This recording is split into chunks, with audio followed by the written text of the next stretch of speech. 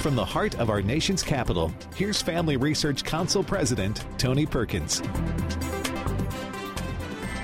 Good evening. We welcome you aboard for another edition of Washington Watch. I'm your host, Jody Heiss. I'm the senior advisor to the president here at Family Research Council and extremely honored to be sitting in for Tony this evening. We really appreciate you being a part of the program tonight. We have a packed program. And let me just remind you before we even get started that if you miss any part of the program tonight, you can always go back and catch it at tonyperkins.com. There are also a host of other archive programs that are there for you. So please keep that in mind. Don't miss it. Spread it around, in fact, to your family and friends. tonyperkins.com. We have a jam-packed program lined up for you here this evening. Among other things, the president had a speech today about the economy.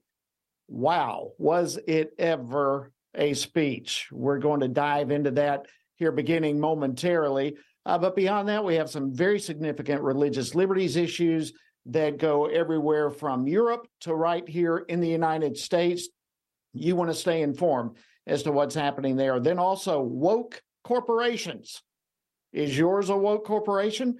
Do you have a chance at your place of employment of suffering the consequences? We will be diving into that as well. Absolutely a packed program. But let's get back to the president's speech that he had today. It was the first economic speech that he's given so far this year. And in it, he was touting his economic record, portraying it as something absolutely remarkable. Now we got to protect those gains. We got to protect those gains that our policies have generated. Protect them from the MAGA Republicans in the House of Representatives who are threatening to destroy this progress. Wow. Protect all the gains. I passed my station on the way here this evening. Gas is up 30 cents a gallon in the last week. Protecting the gains. The speech the president gave today was in the suburbs of Virginia. And all of this is looming at a time when we're having a debate about $31 trillion of national debt. We have a debt ceiling debate that's underway. Joining me now to discuss this is Washington Times congressional reporter Harris Alic. He has been covering this, the buildup of this speech for quite some time. Harris, thank you so much for joining us again on Washington Watch. We're glad to have you. Always a pleasure to be on with you, Jody. This speech was quite a doozy, as you said, and I think it's one of the first speeches that we've seen where the president is really trying to set the narrative for how he wants the debt ceiling fight to play out over the next few months. He's coming off some fairly decent GDP numbers showing the economy grew at a 2.9% rate over the past quarter, and he's attempting to use this to kind of create this narrative for both Democrats and Republicans out there that the economy is rosy. There's absolutely no need to change horses in midstream. And this comes just as House Republicans are gearing up for a big fight over raising the debt ceiling, which is the cap at which the government can borrow to meet its expenditures. Republicans are willing to raise the debt ceiling provided they receive adequate spending cuts to rein the federal budget in. President Biden obviously does not want to do this. So he's out here setting the record and saying, look, the economy is great. Republicans want to upend this entire stability that we have, these good times. And this is essentially attempting to portray Republicans as being fringe and radical and attempting to show that, you know, the stability and the boom times of the Biden administration could very, very well be jeopardized. Now, the president, obviously, I don't know if he believes these statements himself, but it's certainly all part and parcel of a bigger strategy in which he's hoping to demoralize Republicans, hurt them ahead of these negotiations so they walk into them vulnerable, with polls showing that the situation, with polls showing Americans don't necessarily view them favorably. I'm not sure if this is going to work, Jody, but it's definitely interesting to see happen. Yeah, I don't have a great deal of confidence that this is going to be successful for him. I mean, there's so many issues, and you brought up a number of things. I mean, he referred to the mega economic plan and somehow that Republicans are the enemies of a strong economy, all these sorts of things. He has been saying over and over repeatedly that he is not going to negotiate. And really, this attitude came across in the speech, didn't it? Absolutely. And this is an attitude that he's shown for quite some time. And this is something that we've seen from President Biden. We saw it, he kind of plays two different games, right? He's the uniter in chief, and he goes out and he gives these speeches talking about wanting to move past the era of division. And then he also goes out and he attacks MAGA Republicans and labels a large portion of Republicans extremists. And for a large part, this isn't anything new that we've seen. We are seeing it now kind of meld in with this broader economic message, but it's certainly something that I think has hurt him in the past. But also, I mean, we saw him use this message quite a few times on the campaign trail last year, and it seemed to have worked with some Democrats because mainly was focusing on topics like abortion and on topics that, for the most part, most Americans, weren't necessarily were heavily divided on. With the economy, polls show over and over again that President Biden does not poll well with the economy, that American people have a tendency to trust Republicans more on this issue. So it's kind of interesting to see him try to use the extremist label in an effort to do that when polls show that most Americans do think that Republicans would be better for the economy overall.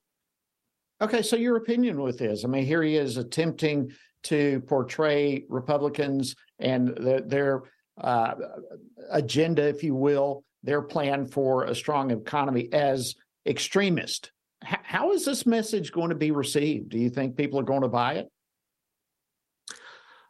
We've got a long time until the 2024 presidential election. I'm not necessarily sure how people are going to buy it. I think both camps are heavily divided. I think, Democrats are going to view this and they say, that's right. That's exactly what we feel. And Republicans are going to say, there he goes again. And I think the middle people are going to, the great American people in the middle are probably going to view this and they're going to say, well, maybe there's some truth to this message, maybe there isn't, but I think at the end of the day, the economy is a bigger issue. And I think, as you said, when you're dealing with high gas price, when you're dealing with 8% inflation, it's kind of difficult to blame the other guys as being extremists when you're presiding in the White House. The buck stops with you. So I think to be determined, that's how I would leave it, Jody. Yeah, well, the buck does stop there, and we're dealing with $31 trillion of debt, trillions and trillions of spending in the last couple of years. And, I think this speech was clearly a strategic effort by the White House to try to prime the public for this debt ceiling debate that's coming. How do you see this debt ceiling battle playing out? Absolutely. Well, look, this debt ceiling fight that's looming is power politics at its best, right? Republicans now control the House and they've got some leverage, and a debt ceiling hike can't happen without them. And at the same point in time, Democrats know that. And as gargantuan as the federal budget is, there are certain areas of it that are untouchable. Defense spending for a while has been untouchable. Medicare and Social Security for a while have been untouchable. So the areas where that would be primed for cutting are going to be areas, these little tiny slivers that substantially aren't necessarily politically popular, that aren't bipartisan, areas that only Democrats care about, like climate change, like electric vehicle credits, like issues like CRT, issues that frankly couldn't pass muster in a Republican administration. But, President Biden is the president, and those are his priorities. So he understands fully well that if Republicans succeed in pushing these spending cuts through, if he has to concede, that's going to jeopardize the next 2 years of his administration. It's going to jeopardize his ability to push through some of these things that may not be broadly politically popular, but are vital to the Democratic agenda. So this is a power fight, Joe. That's what it is, and it'll be fun to watch.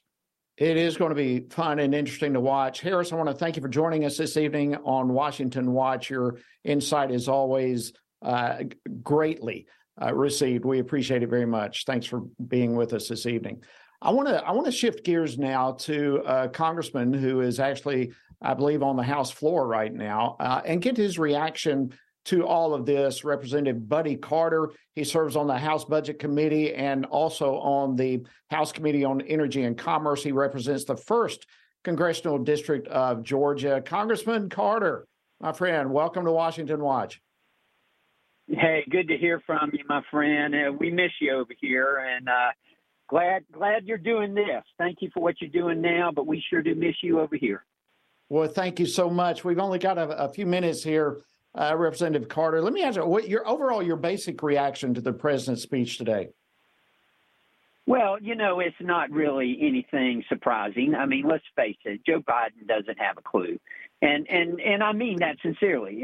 This economy that he has ruined in the 2 years that he has been president. I mean, Donald Trump had this economy humming. We had this economy humming. When you were in Congress, we passed the Tax Cuts and Jobs Act, which had our economy going. What was the first thing this president did? He declared war on American energy. He ruined our energy independence that Donald Trump and that we in Congress worked so hard to achieve. And then we had the highest gas prices we've had in generations. We've got inflation as high as we've had in generations. And so it's no surprise whatsoever to hear what the president's having to say right now. Well, I've got a couple of clips I want to play and get your reaction to. But, how does the president realistically think we're going to go on like we're currently going? $31 trillion in debt. I mean, maybe what you said, that he doesn't have a clue, maybe that's really what's going on here. But how does anyone in their right mind not recognize we cannot continue down this current path that we're going on? It's just stunning to me. It is stunning to me as well. And listen, it's not just Joe Biden. I mean, Democrats, as you well know, Jody, Democrats believe this. I mean, I had a Democrat who is a smart person, an intelligent person, and I respect him. And tell me that, no, we should not have a balanced budget. Nobody would vote for that. Well, I must be nobody because I'd vote for it. But anyway, told me that. And then he says, we should just raise the debt limit. We shouldn't even have a debt limit.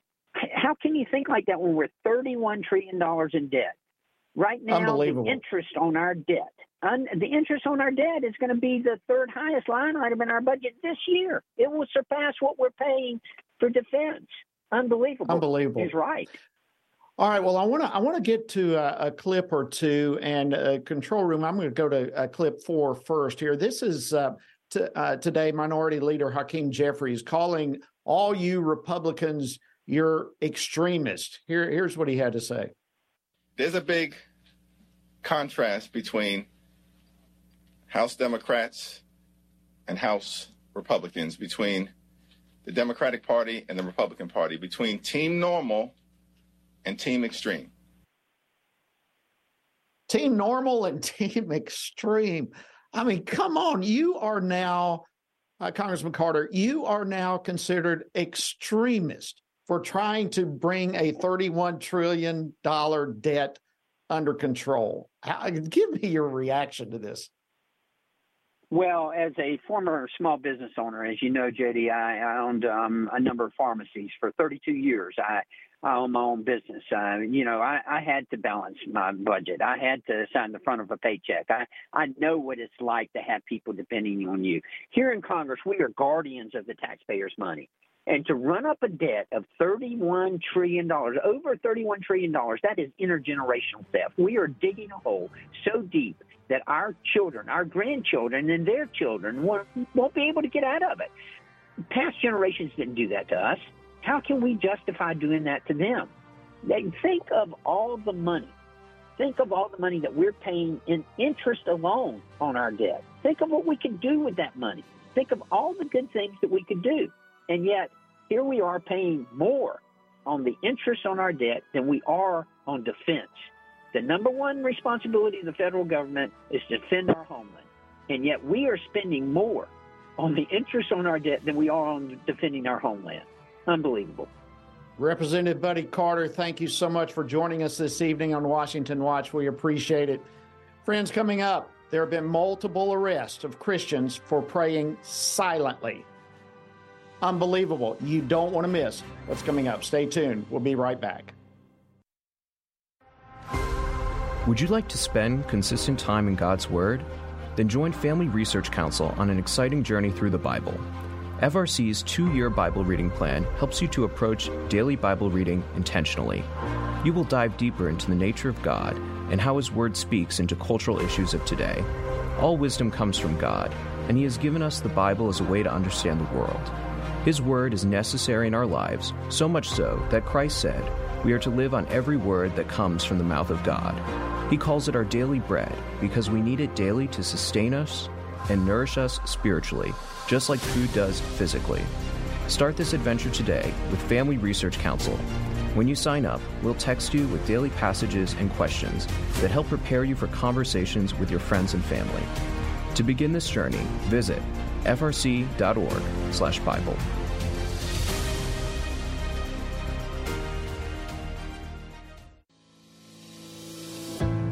1 Peter 3:15 instructs us to always be prepared to give an answer to everyone who asks for a reason for the hope that we have.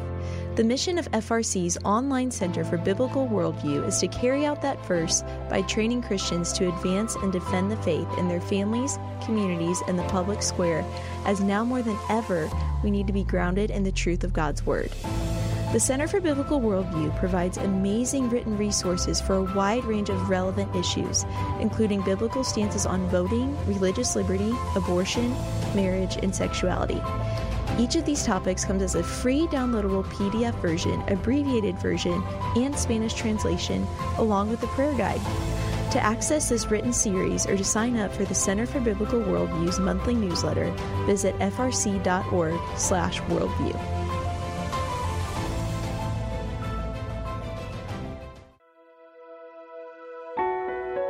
Did you know that from as early as 12 weeks, and certainly by 20 weeks, an unborn child can feel pain? Did you know the issue of pornography is growing among women? Did you know that pornography, sex trafficking, and abortion are all linked and on the rise across the globe? Issues such as pornography, human trafficking, drug legalization, and abortion are all violations of human dignity and have resulted in the devaluation of human life in our culture. Family Research Council stands firm on the principle that every life has value, ought to be respected, and has been designed for a unique purpose. Educate yourself on the harms of pornography, human trafficking, and abortion so that you can offer hope and help. Learn more at frc.org/life.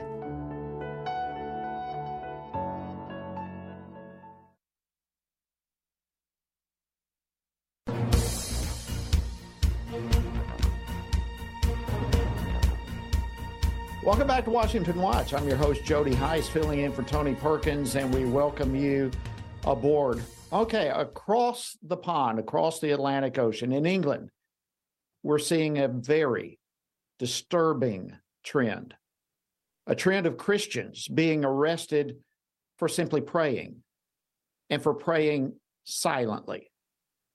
It's unbelievable.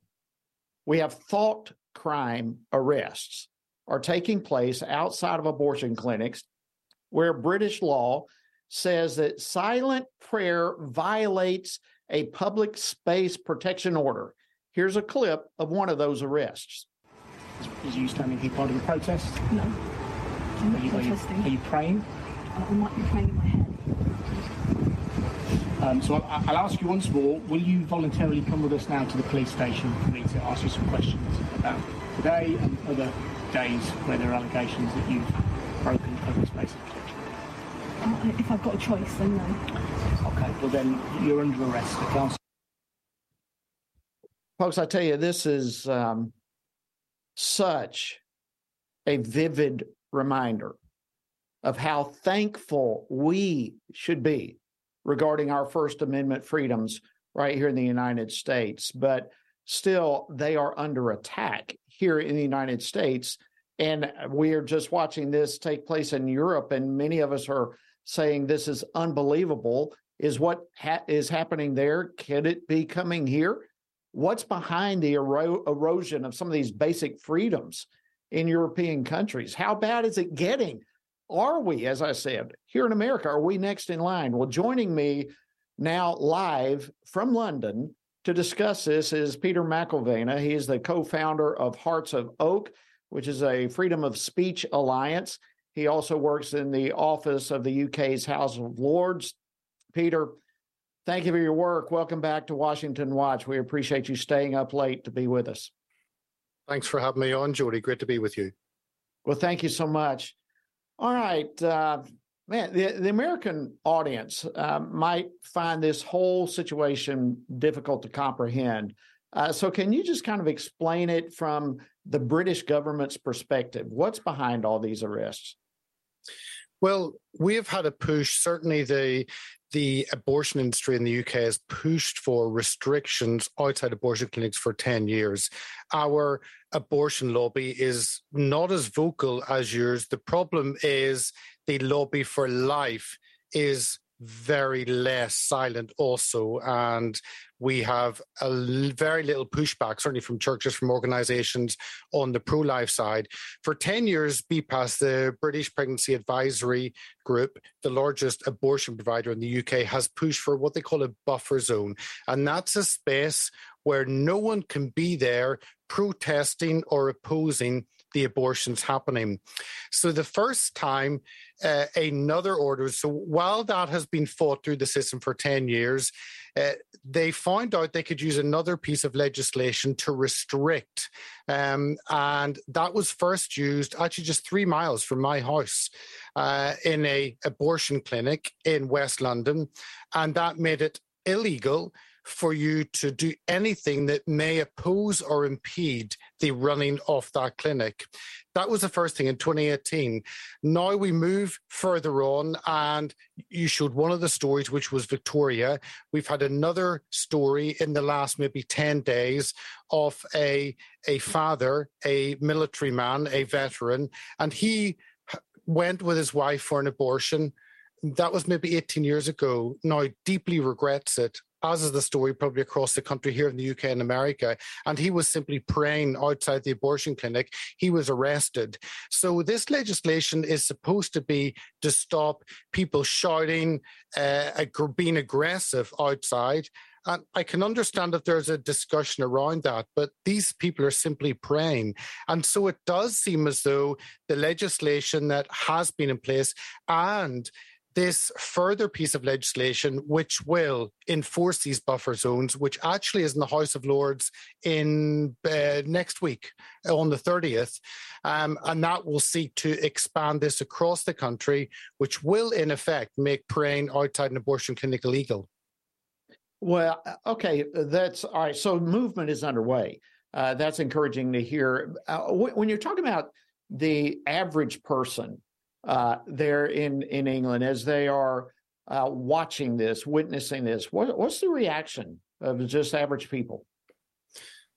It's a topic that is never brought up. One of the many things I love about you across the pond there is a passion. There is a something that wells up within people on the issue of life. And you see it on both sides.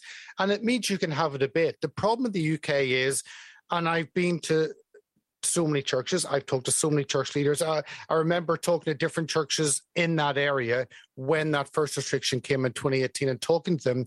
And their response was, Peter, you're right. We agree with you. Every life is important. We just need to be very careful because we could hurt people by saying that. And that is a fear of offense, a fear of man, more than a fear of God. So that's the silence in the churches. In the public, it's an issue that is never discussed. I looked at the newspaper articles whenever this was proposed, whenever the votes happened in Parliament. A lot of the big votes happened in October last year to push this through. And no newspaper carried any statement from any pro-life group. It was simply from the abortion side. So the public are not even getting both sides of the argument. They're simply getting a one-sided position. And if the churches aren't telling them what to think, if the media are not telling them what to think, if it doesn't come up in a conversation, then people simply have not processed. And it is a scary indictment, I think, on our society when our public have not even thought through this issue. And abortions often happen privately. They're not discussed, one, because of shame, because of many issues. And the problem is it's not out in the open. And if it was discussed around the dinner table, in the media, in our churches, people would be equipped and they could have the discussion. And I think until that happens, I don't see any change. The last bill was passed. Peter, let me interrupt you if I can. We've got about 30 seconds left. And thank you for staying up. What message would you give our audience here in America who are listening to you right now, real quickly? I would say pray for the churches to have a backbone and to speak up and to take charge. I would also say to you in the States that this will come to you. We are often 5-10 years behind on these things. And what you see in the UK, I hope, is a warning, a wake-up call to you over in the US. Peter Mcilvenna, thank you so much for joining us on Washington Watch. Thank you for the information you give us. Keep the torch ablaze. Go get some rest. Friends, stay tuned. Coming up, you want to hear about what's happening in corporate America as it relates to woke ideology. Are you a university student? Do you know a university student, specifically one who wants to grow as a Christian leader to positively influence public policy and the culture? Look no further. Family Research Council has a life-changing 12 to 15-week internship program that has prepared and equipped students to take the next step in their professional journey. With a speaker series focusing on careers and callings, lectures from prominent conservative leaders, and weekly biblical worldview training, students will grow in personal and professional development. Interns have the opportunity to work in policy, communications, event planning, and more. They will gain real-world experience working directly with our experts who will guide them in pursuing careers of influence so that they can make a difference wherever God calls. This paid internship offers fully funded housing in the heart of downtown D.C., giving you the chance to experience our nation's capital. Visit frc.org/internships to apply. What is biblical masculinity? In our culture of gender confusion, there aren't many examples of godly manhood. Men, husbands, and fathers need to find a model of godly manhood, leadership, and strength. But where can they find it in our culture?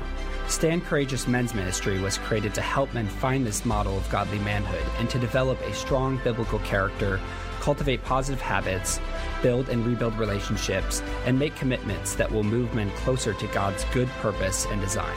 Men who will stand courageous. Join us at a Stand Courageous Men's Conference to discuss critical aspects of masculinity. These conferences are led by men who understand the issues men face. They unpack our role as a defender, provider, instructor, and battle buddy so that we can make an influence as a chaplain inside and outside the home. Learn more and find a Stand Courageous event near you at standcourageous.com.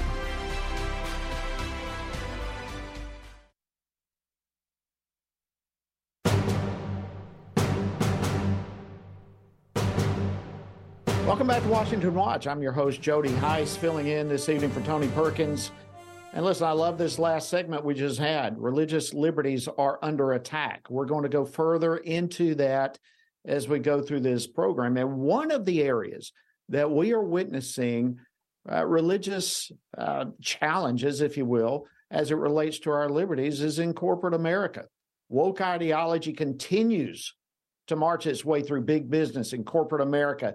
And it's, as a result, becoming increasingly difficult for conservatives to find a bank, a broker, or other types of vendors that are not bringing their own radical politics into their business practices. So one of the questions we hear a lot is, what can we do about this? What are the alternatives? How do we push back against it? And fortunately, there's a new database that can help. It's from the 1792 Exchange, which is an organization whose mission is to steer public companies back to neutral on ideological issues and policies. Also literally score more than 1,000 different companies on how likely these companies are to cut ties with consumers just over their beliefs. So this is a much needed resource, especially in the days in which we're living. So joining me now to discuss this is Paul Fitzpatrick. He's the president of 1792 Exchange. He's a former FRC team member for many years. And so, Paul, we welcome you to Washington Watch. Thanks for the incredible work that you're doing. Jody, it's my honor to be with you. I was so blessed to work in that building where you're sitting right now for 20 years. And I'm just so glad to be on this show and just want to help educate folks. Well, listen, we're proud of you too, and how the Lord has opened new doors for you, and what you're doing right now is such a significant task in the day in which we're living. So let's just start there. Let's talk about the new database. Tell us about your organization. What is 1792 Exchange, and what are you doing? That's a great question. I'll start with the organization. We exist to protect free exercise, free speech, and free enterprise. And as you said, to engage woke corporations to help move them back towards neutral. So they focus on returning shareholder value, treating their employees and communities and vendors with respect. And we like you, have seen the threats posed by the left, the last institution the left took over, as you alluded to in the intro, is corporations. And what we've seen is a marriage of big business and big government, and the progressives leveraging that to actually silence people. We have examples we can go through of websites being shut down, being deplatformed, books like Ryan Anderson's When Harry Became Sally being pulled from Amazon.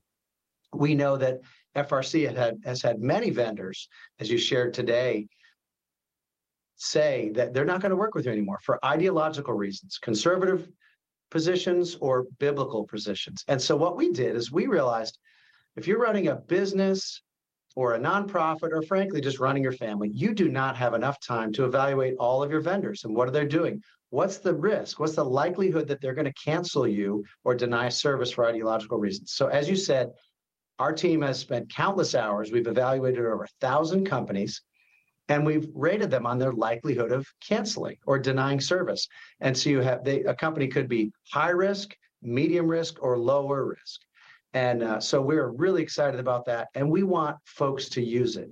The whole idea is to get them to dive in and get educated. And I can talk more about that as well.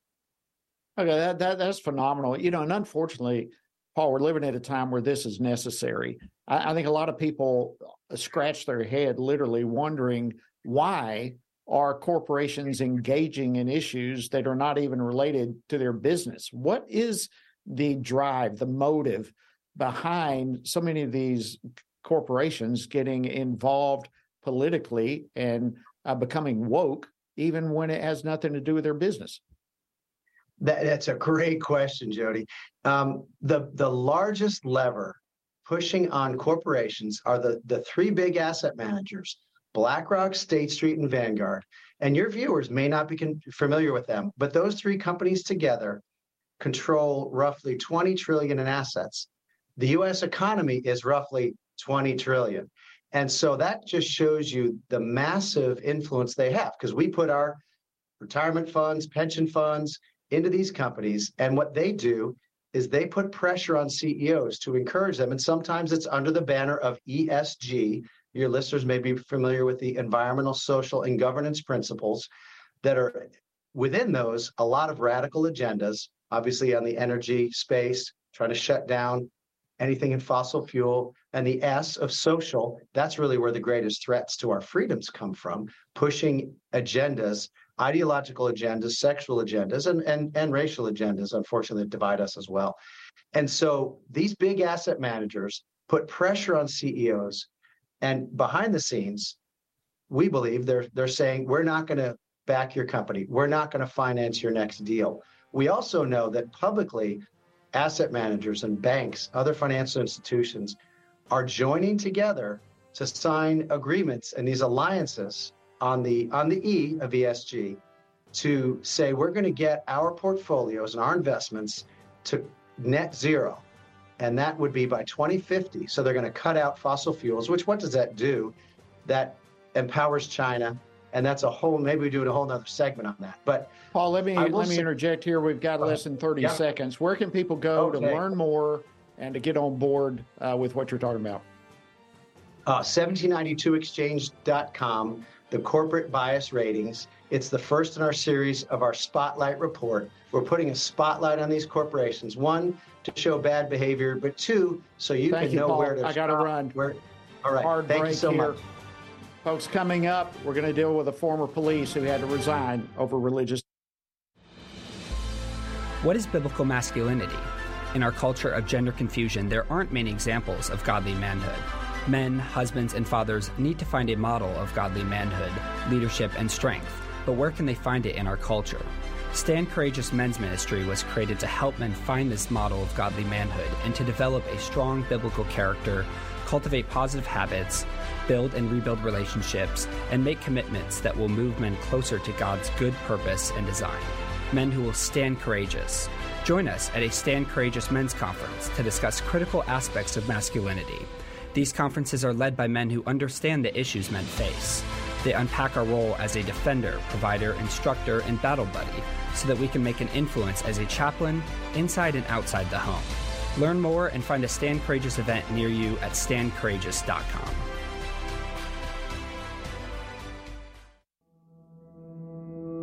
With the increase in tech censorship of conservatives and Christians, Family Research Council created a tech subscription platform to be sure we don't go completely dark due to censorship. It is important to us that we stay connected with you and that you stay informed. So if we get canceled, you can still access updates on faith, family, and freedom. How? Just text STAND to 67742 to sign up for our text alerts, and you will get FRC's content straight to your phone. Again, just text STAND to 67742 and you will get alerts on the biggest stories of the day. With just a simple text, always have access to our content and stay informed and connected with like-minded community. Text STAND to 67742. That's STAND to 67742.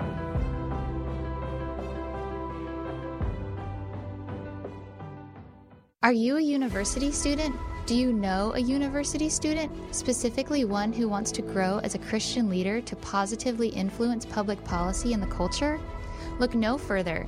Family Research Council has a life-changing 12 to 15-week internship program that has prepared and equipped students to take the next step in their professional journey.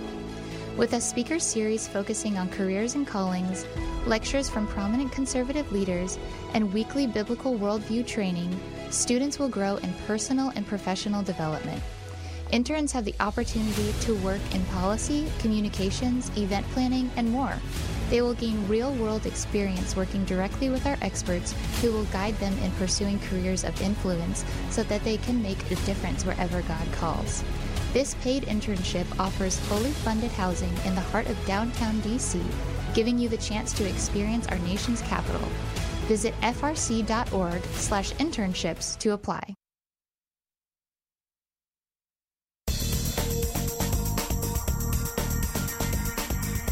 Welcome back, everyone. I'm your host, Jody Heiss, filling in tonight on Washington Watch for Tony, and I want to thank you for being a part of it. Look, we just had a discussion with Paul Fitzpatrick about the cancel culture moving into corporate America. We're about to have a guest that is just going to really shake you in terms of what he has just experienced. And it has to do with this cancel culture, with religious liberties being attacked right here in America. So we're living in this time. And I want to urge you, don't miss the chance to get Tony's new book about the cancel culture. It's called Jeremiah, Courage in a Cancel Culture. It's a 40-day study guide. It goes through incredible lessons from the prophet of Jeremiah, his bold stance for truth, the warnings that came from the Lord about judgment. And it's so encouraging with some of the greatest promises in all of the scripture. We are living in a day that we need to be prepared for what our culture is throwing at us. And I want to encourage you, I want to urge you, and thank you for those of you who have already done so. But I want to encourage those of you who have not yet order your book, Tony's new book. You can do so by simply texting the word Jeremiah to 67742. That's Jeremiah, Jeremiah, Jeremiah to 67742, and get your copy right away. All right, let's go to this. You're going to love this guest coming up. I'm looking forward to meeting him and speaking with him myself. But when the so-called Respect for Marriage passed last December, many of us were calling it then the Disrespect for Marriage Act, because what was in it? We were warning people here at FRC and in different places. People were warning Congress that this legislation was going to have devastating effects on Christians who hold to a biblical worldview regarding marriage. Well, we're seeing it happen. We're already seeing it. Our next guest is a former Georgia police officer. He was suspended and was, in essence, forced to resign. He chose to resign, but under tremendous pressure, after being told that he could not share his personal religious views regarding marriage on social media. That's right. Earlier this month, Officer Jacob Kersey posted on his personal Facebook account, God designed marriage. Marriage refers to Christ and the church. That's why there's no such thing as homosexual marriage. That's what he posted. And what happened after is just what we were warning people so much was going to happen. That's really what it was. Now we have a redefinition of marriage that's been codified into federal law. And now joining me is former police officer Jacob Kersey to share his story. Jacob, welcome to Washington Watch. We're honored to have you with us. Well, I really appreciate the opportunity to come on and speak with you. Well, we saw your post, basically a paraphrase from Ephesians 5, what the Apostle Paul had to say about marriage. You put that on your Facebook page. Tell us what happened after that. Yeah, well, after I posted that, I received a call from my supervisor telling me I would need to remove it, stating that someone had complained. I told him I wouldn't remove it. And so, long story short, I came in, had a meeting. I was led to believe I was being fired originally. They told me to turn in everything that belonged to the city. So I had a long, restless night, trying to figure out if I really wanted to lose my dream job over this. I go in, tell them I will not remove it, and I was told I was being placed on administrative leave. And then a week later, when they brought me back, they told me that I could come back to work, but they're creating a new department policy that says that if someone somewhere is offended by anything else that I say from here on out, that I could be fired for it. And I did not believe that my department had my back, and I didn't really want to go back and play that game and just wait to be fired, because I know it would happen at some point. And I just didn't think it wise with as dangerous of a job as law enforcement is. Well, Jacob, in reading your story and how it's come out on some news outlets, one of the things that struck me was not just the story itself and what you have experienced, what you've gone through, but the attitude of your superiors towards the scripture itself. They literally, in essence, said that referring to the scripture was the same as using the worst kinds of racial slurs. Tell us a little bit about that. Right. Well, yeah, I was told that the post that you all seen at the beginning of this segment was the same thing as using the N-word or saying F all those homosexuals. That's what my chief told me, at least. And the leadership at that police department claims to be Christian. But I don't understand why they would say that an outspoken Christian is the same thing as a racist. It's just absolutely ludicrous to try to equate me to a racist who hates people based off the color of their skin because I believe in God's design for marriage. Absolutely. And Jacob, just for our viewers and our listening audience, how old are you? I'm 19. Remarkable. I mean, here a 19-year-old man standing up, literally possessing a solid biblical worldview, embracing that, understanding it's under attack, and unwilling to let go of it, even if the consequences meant tremendous personal loss and sacrifice. So why was it so important to you not to back down? Why was it so important not to delete that post? There's so many young people today who are influenced more by TikTok or YouTube or social media or their friends about what to believe about the world and how it works than what Scripture teaches. And my heart is just to really have a firm foundation in Scripture and to share that with other young Christians and young believers. We really, really have to understand that this isn't all just a big political game. This is a spiritual battle that's going on right now. And Satan wants to dominate in every area of life. He wants to dominate in entertainment. He wants to dominate in sports. He wants to dominate in your home. He wants to dominate in your church. He wants to dominate our military and our law enforcement. And he wants to dominate our hearts. And if we, back down, the old adage is you give the enemy an inch, he's going to take a mile. If we give Satan any wiggle room at all, he's going to step in and he's going to dominate. And Christ is king. And if we're believers and we really believe that, then we should be fighting for his comprehensive rule over all, especially over our hearts. And we should stand for him and his word. Well, Jacob, I'm reminded listening to you of Psalm 31, verses 19 and 20, where it says how great is the goodness of God that he has prepared for those who fear him, and that he has stored up for those who trust him in the presence of the sons of men.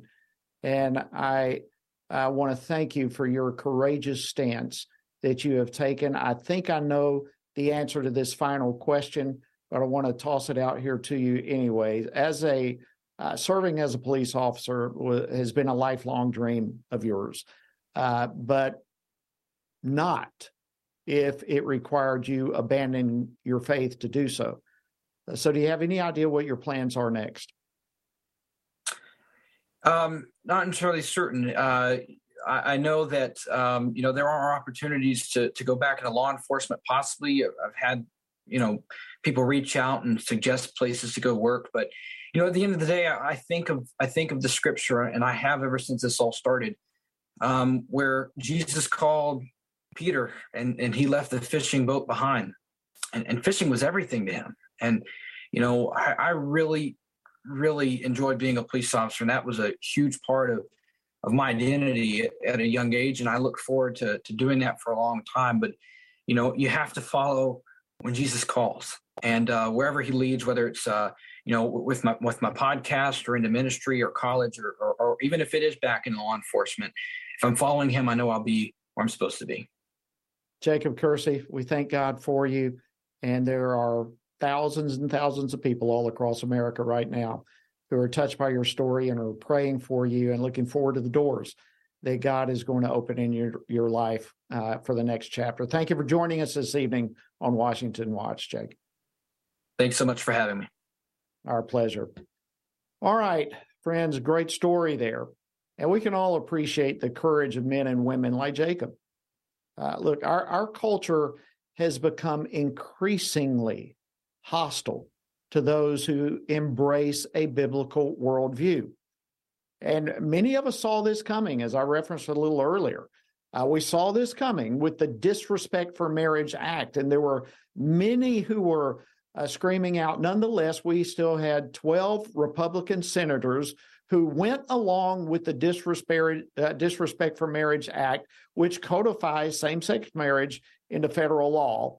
And all the while, they claimed that it had robust protections. In fact, here's what one of those 12 said in defending his vote for the bill. This bill protects religious liberty and conscience protections available under the Constitution and federal law, including the Religious Freedom Restoration Act, commonly referred to as RFRA. That was Tom Tillis of North Carolina. Could he really not see this coming?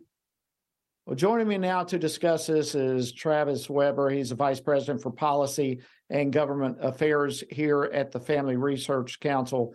Travis, welcome back to the program. Glad to have you. Thank you. Well, let's just jump into this. You heard me say 12 Republican senators went along with the Disrespect for Marriage Act, as we call it, as well as quite a number of House Republicans. We said this very thing would be the result. And yet we were told all the while by those who supported it, there were all kinds of protections in that particular bill. We've seen woke corporations go after employees for their beliefs. It's chilling now to see all this unfolding. So let me just ask you, how should Christians prepare for potentially facing similar situations as we just saw with Jacob? Sure. Yeah, Jody, I mean, this really brings together a number of things that we are concerned about. First, that police officer should be commended for his stand, for his courage. I do think believers who want to be faithful to the biblical position of their faith, not a matter of taking a political stand or a stand on any other ground, but simply a biblical one, are going to come under increasing pressure in the months and years ahead. Jesus told us this would come to those who wanted to remain faithful, but it's important to prepare our hearts for that coming battle. In this regard, I'd refer people to Pastor Andrew Brunson's resource, Prepare to Stand series that he has developed for those to work on their heart and their relationship with God, which can carry them through the fire. That is at frc.org/prepare to stand. Jody, going back to the issue at hand in this segment, as you noted, we called for religious freedom to be protected in the Respect for Marriage Act, and ultimately Democrats and a number of Republicans, 12 Republican senators and some others in the House, refused to take a stand in favor of robust protections. I'm looking at the bill text now, and this bill text does not include anyone like Jacob, the police officer we were just discussing. It includes references to religious nonprofits, other faith-based social agencies, in limited context, in the context of them proving they're advancing a religious purpose. So the point is, even these protections, which we heard Senator Tillis claiming were robust, do not even come close to protecting people like Jacob. And, really in what's happening here, it's like those senators, there's a meat grinder rolling over those people of faith who want to hold to their beliefs. And the senators are not driving that grinder, but they could have helped stop it or slow it down by refusing to go along with this bill. But they kind of said, we don't really want to step in front of it or try to help. So we're just going to stand to the side and let it roll over people of faith like Jacob. And so, they're not pushing it, but they're certainly acquiescing, and they're part of the problem when they step aside and just let religious liberty be steamrolled. So we're going to have more of these situations in the months and years ahead. Commend Jacob for his faith. Believers need to realize this, though, to prepare so we're not surprised when these things happen. Yeah, and you wonder, where are those 12 senators now, and those in the House as well that supported it? Are they now going to jump on board to help people like Jacob? I mean, they were responsible for making this happen. And as you brought up, Travis, the First Amendment does not simply protect churches and nonprofits and religious organizations. It protects citizens of the United States, and it does so recognizing that these rights come from God. They don't come from government, and yet now we are watching government open the door for this type of thing, and that's chilling to me, is it not? Absolutely. We should be concerned about this, especially when we look at this was also cited by those, who tried to defend the Respect for Marriage Act.